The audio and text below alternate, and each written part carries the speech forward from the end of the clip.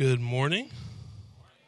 Oh, that's pretty good. My name is LJ. If you guys are new here, just want to welcome you and thank you guys for choosing to be at the Vault this morning. A lot of other places you could be. We are glad you were here. We're going to be talking about a very general idea today. It's going to be good. It's going to be fun. But we're going to be in the book of Hebrews, chapter 11, verse 29. We're going to start there. I'll give you guys a second to flip your Bibles there or touch a few buttons on your phone, whatever it is. It doesn't matter. The word is the word. So like I said, I'm going to start at verse 29, and we're just going to kind of read a good bit here. We'll read this whole passage right now. Starting in verse 29. It says, by faith they crossed... Oh, sorry, I lost my place. By faith they crossed the Red Sea as though they were on dry land. When the Egyptians attempted to do this, they were drowned. By faith, the walls of Jericho fell down after being marched around by the Israelites for 7 days. By faith, Rahab, the prostitute, welcomed the spies in peace and didn't perish with those who disobeyed. And what more can I say?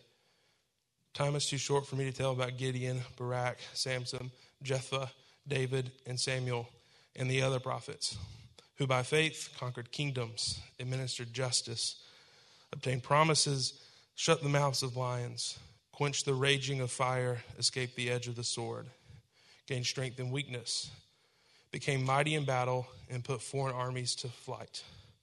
Women received their dead, raised to life again. But other people were tortured, not accepting release, that they might gain better resurrection. Others experienced mockings and scourgings, as well as bonds and imprisonment. They were stoned, they were sawed in two. They died by the sword. They wandered about in sheepskins and goatskins, destitute, afflicted, and mistreated. The world was not worthy of them. They wandered in deserts and on mountains, hiding in caves and holes in the ground. All these were approved through their faith, but they did not receive what was promised, since God had provided something better for us, so that they would not be made perfect without us. Therefore, since we also have such a large cloud of witnesses surrounding us, let us lay aside every hindrance and the sin that so easily ensnares us. Let us run with endurance the race that lies before us, keeping our eyes on Jesus, the source and perfecter of our faith. For the joy that lay before him, he endured the cross, despising the shame, and sat down at the right hand of the throne of God. Let's pray. Father, let it be your spirit that moves this morning. Let it be your spirit that convicts us, encourages us, empowers us through your word, through your living and breathing word that is active and powerful and can change lives this morning. In your name we pray.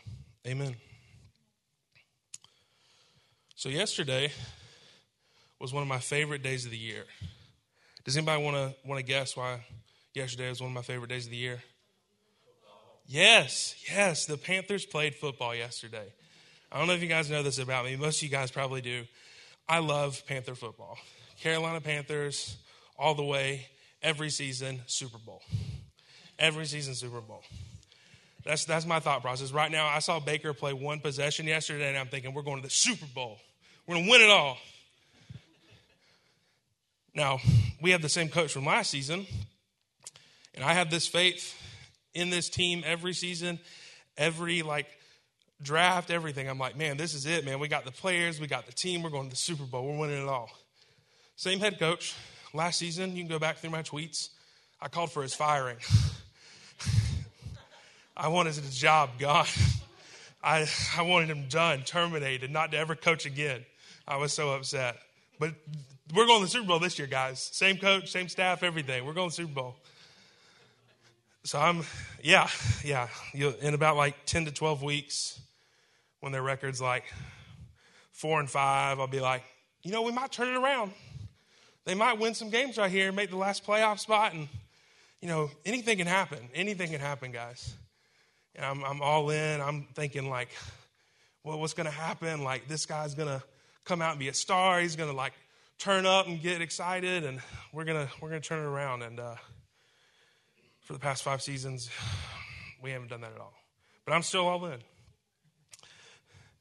And oftentimes, it's a funny story, and as you guys get to know me more, you'll know that Panther football is all I'm about, and I have faith like that for Panther football, but sometimes I wonder, do I have faith like that in Jesus? And do I go in and look at my times where, I'm thinking this is going to be a great season of life. I think this is going to be a great moment. I think this is going to be awesome. And then down the road, things get tough. Do I keep thinking things are going to turn around? Do I still believe in the mission and the vision and what's going on in my life, that Jesus is involved? Or more oftentimes than not, do I get discouraged and think maybe this wasn't the right plan? Maybe I don't have the faith in what's going on right now that I should. And we're going to talk about faith a lot this morning. That's what we're going to dive deep into. And to do that, we gotta have some context for this passage. So Hebrews is a fairly large book for some New Testament books, and is a big build-up. So I'm just going to provide a little background. We're going to go all the way back to chapter 10. I'm not going to really read it. You can kind of be in there and look, and I'm going to kind of talk through it. But Hebrews was written probably around like 68, 70 A.D., in the time of the Emperor Nero, who, if you don't know, was a terrible human being, absolutely awful, killed, tortured, did all sorts of things to Christians. And so during this time, the Jewish Christians that the author is writing to here are really thinking like, man, like, do we really want to like stay the faith? Do we really want to keep being Christians? Should we just go back to Judaism? Should we just go back to our old ways so we don't have to face this persecution? And so Hebrews is writing a big message towards those people, and he's trying to essentially like call them to persevere, call them to forget about the old ways, how they don't matter anymore. And starting in chapter 10, like I said, this is one big build up to our passage. But starting in 10, he's going over and talking about the perfect sacrifice that is Jesus. And he's specifically talking about the way that Jesus has now broken the system of sacrifice that the Jewish people used to use to atone for sin. How Jesus has made up for all of that. How he is the ultimate sacrifice. How those things do not work anymore. They will not atone for your sin. These practices are broken. They're dead. They're gone. Because Jesus has paid the ultimate sacrifice. So he does that. He tells them that. He's like, this is why we don't go back. This is the reason. And then, a little later in that chapter, he calls them to persevere. It's a challenge. It's a call to action. And he's telling these things like, hey, like, I know it's tough. I know you're suffering.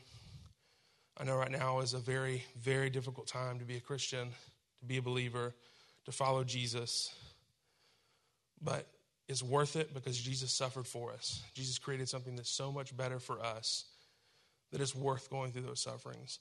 That it's worth going through those hard times. And I promise you in the end it will all be worth it because he has promised something so much better than what's on this earth.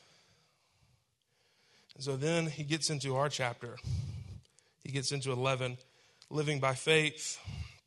Some call it the Hall of Heroes of Faith. It's an interesting chapter, and we're going to kind of dive in a little bit more even to what each kind of person is there for, And he goes all the way to the beginning. He goes all the way to Abel. And Abel performing a good sacrifice to the Lord, one that came from his heart. He goes and talks about the faith of Abel, of Enoch. Enoch, who didn't experience death. He was considered a faithful and holy man and didn't experience death on this earth. Goes into Noah and building the ark, Abraham and following the Lord's commands for leading his people and children and taking Isaac up on the mountain essentially to sacrifice his son. But Abraham, knowing that the Lord is so good and so mighty, that he can raise the dead, that he trusted him if he had to kill his son, he would bring his son back. That God spared his son. Goes into Sarah, the wife of Abraham, who was way beyond childbearing years, way beyond, and trusted and had faith in the Lord that he would provide because he said he would. Then you have Isaac and Jacob, Joseph and Moses, constantly having their faith challenged, going through trials. And then we Then we finally get into our section of the passage. And I think where we're kind of in today, I think it's interesting because we're in the lectionary. We're in a series where churches all around the world we're going through this passage right now together. And I just find it, in a way, kind of cool that the first kind of verses that we have here, instead of focusing on the individuals, we focus on the people of God. The first few verses there are talking about the people crossing the Red Sea, having faith.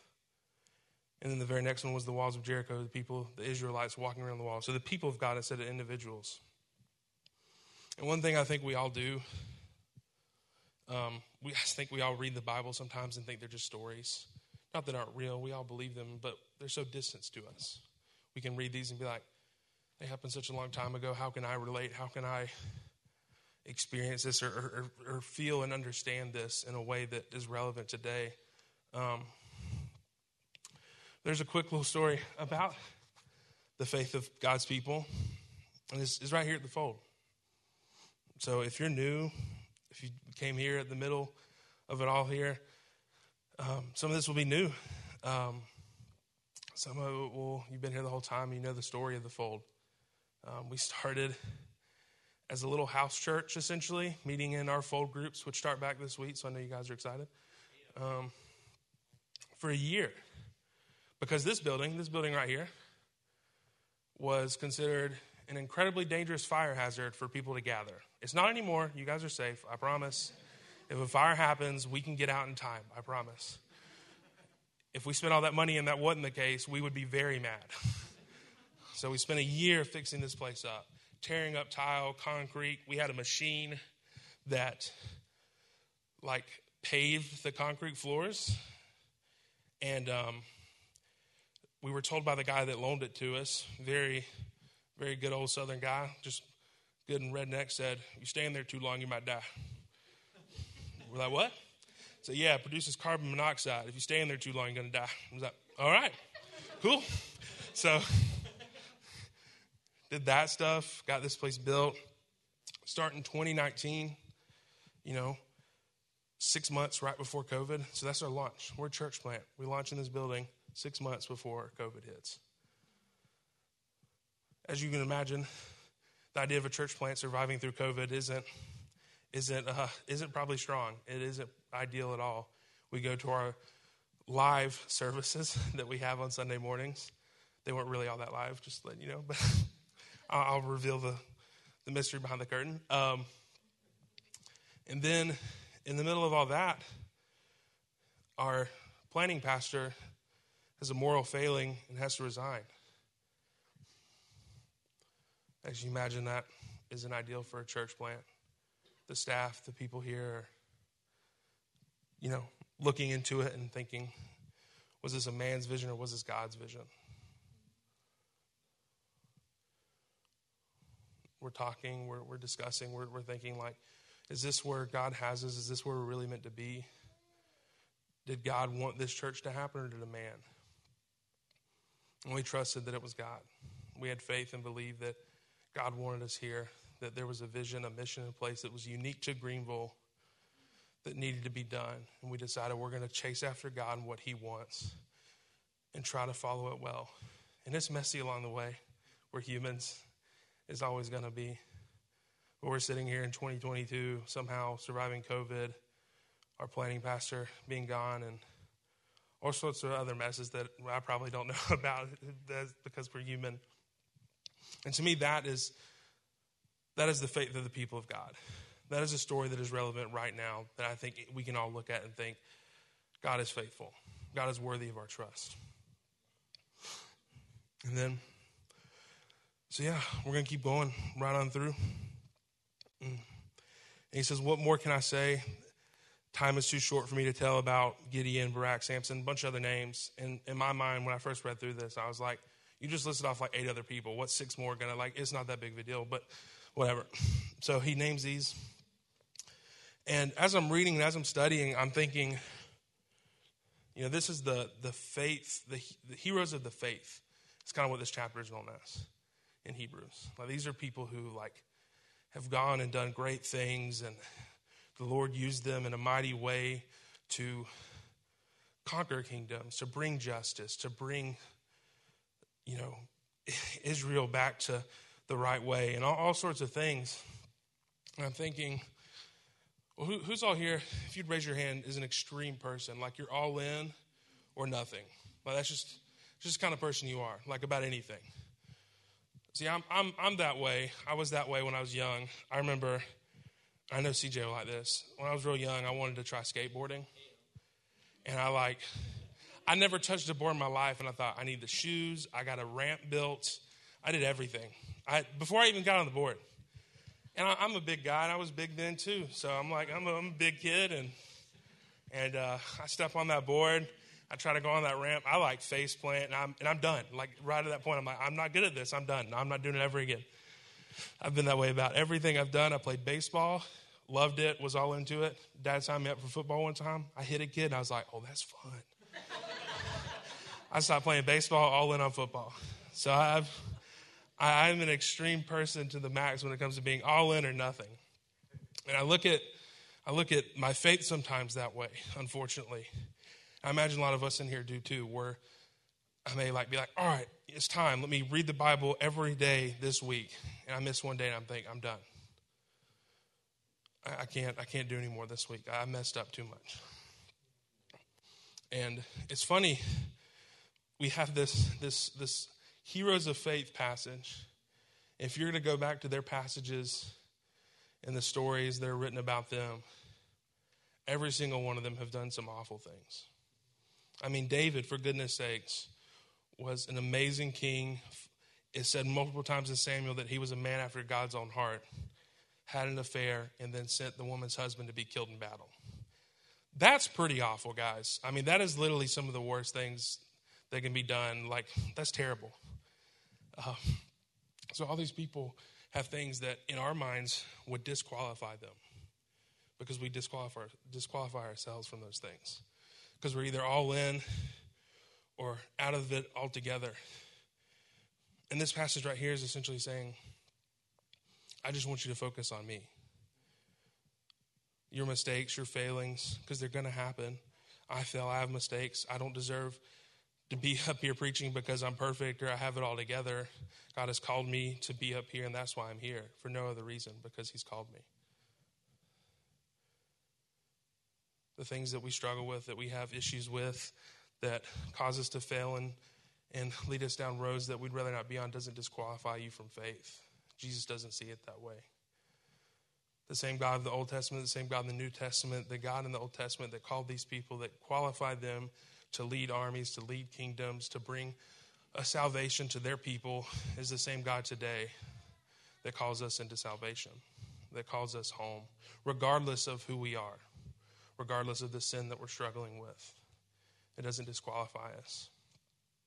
We often get so stuck on the extremes and our failings and the mistakes that we think we can't be around Jesus. I used to think this all the time. I used to play drums every Sunday, every Wednesday, and I'd have a bad week, and I'd go to the worship pastor and be like, I don't think I can play this week. I don't think I can be on stage. I don't deserve to be on stage. And I fought that all the time. I still fight that. I'm an all-in person. I can have a crappy week and think, man, I don't need to lead people this week. So we want to get past that. We want to get away from that. All these things, these circumstantial things in our faith, these extremes in our faith, all this buildup is leading to really to one thing. And if you go into chapter 12, verse 2, right there. Keeping our eyes on Jesus, the source and perfecter of our faith. Faith isn't having it together. Our faiths look very different because many of us come from different backgrounds. We've grown up different. We've experienced the world different. And so how we view our faith, how we view our relationship with God can be totally different from one another. And that's okay. Because the ultimate thing about faith, where our faith lies, how we spend relationship with Jesus, is having our eyes fixed on him. The sin, the circumstances, the other people we compare ourselves to, our lives, our friends' lives, and things we struggle with, they don't matter as long as we have our eyes on Jesus. A lot of that will handle itself. We get so caught up, focused on everything else that doesn't matter, that doesn't affect really our relationship with Jesus. And we ended up turning away and running, and it hurts us in the long run. We want to keep our eyes fixed on him, focused on him. See, when our planning pastor, Mitch, had to resign, he was like one of my best friends, my mentor. In my eyes, instead of leaning into Jesus, instead of focusing on him, I said, let me fix stuff. Let me try to get right. Let me try to get the fold right. Let me work as hard as I can. Let me fix all this stuff, because so much of my faith is usually based on me getting things to a point to where I feel comfortable. Then I'm like, Jesus, it's all you.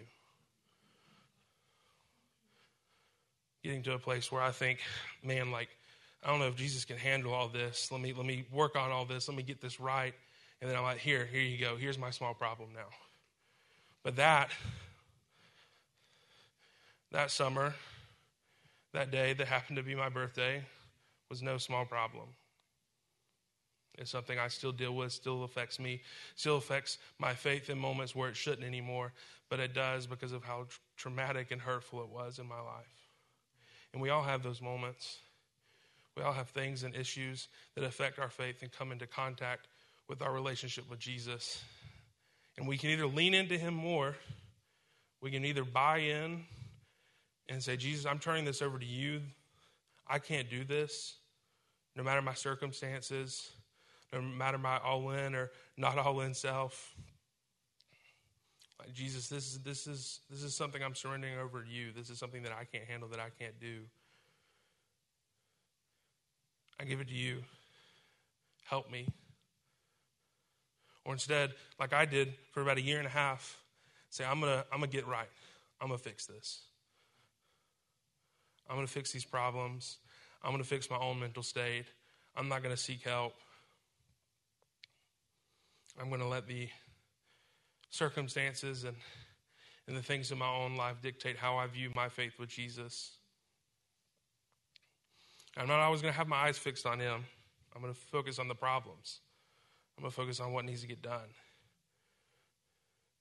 And the whole time, like, what I needed was my eyes on him. And the problems would start fixing themselves. Jesus would start turning up in places in my life that I didn't expect, because that's where he wants to be anyways.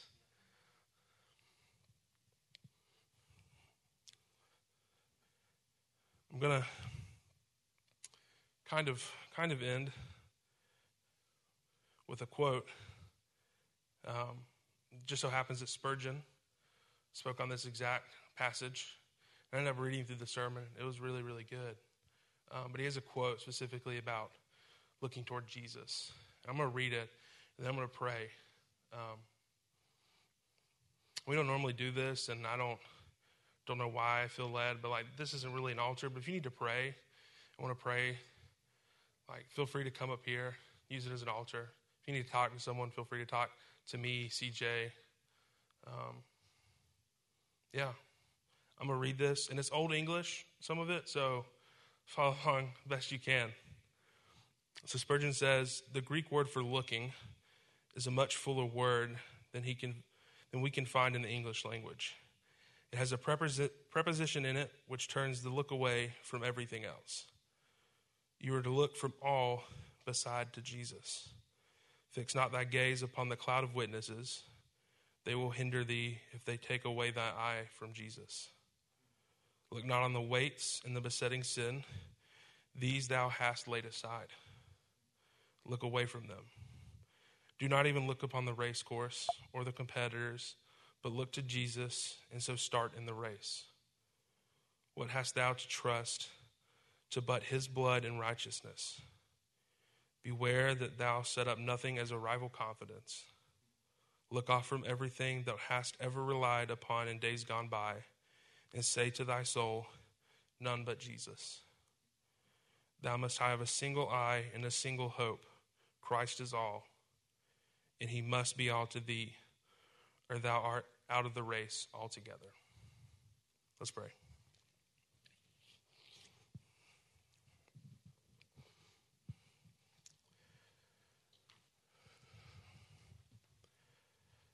Jesus, thank you for who you are.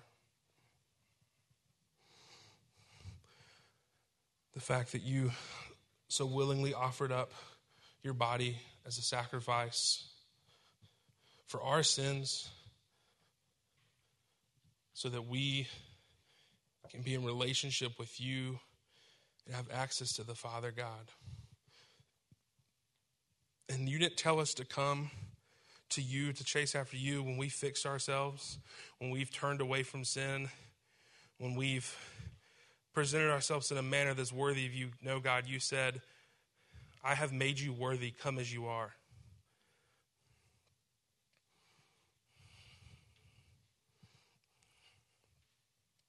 Jesus, I pray that we live with the faith that is focused on you, that our eyes are beset on you, and that we cast everything out. And I pray that we also understand that our failings, our mistakes, that the sin we struggle with doesn't disqualify us from that faith, from that relationship with you.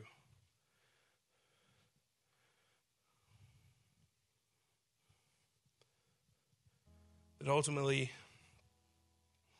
all those things is the reason we need saving so bad, God. While we are so in need of your love, of your grace, of your mercy, of your salvation.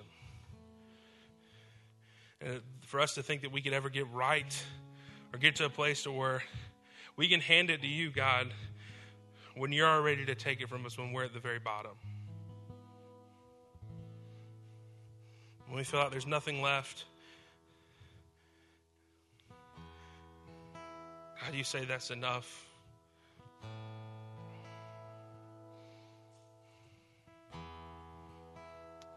Jesus, move in this moment during worship. God, I just pray that we have a faith where we can be bold, where we can have a heart that's chasing after you like David, that we can have faith to know that the things that you've promised, the things that you've told us will come about even if it takes years, God. That even though through it all we will suffer, we will fail, we will experience hard times, that faith doesn't disqualify us from that either. We must still live in this world that is rotten with sin.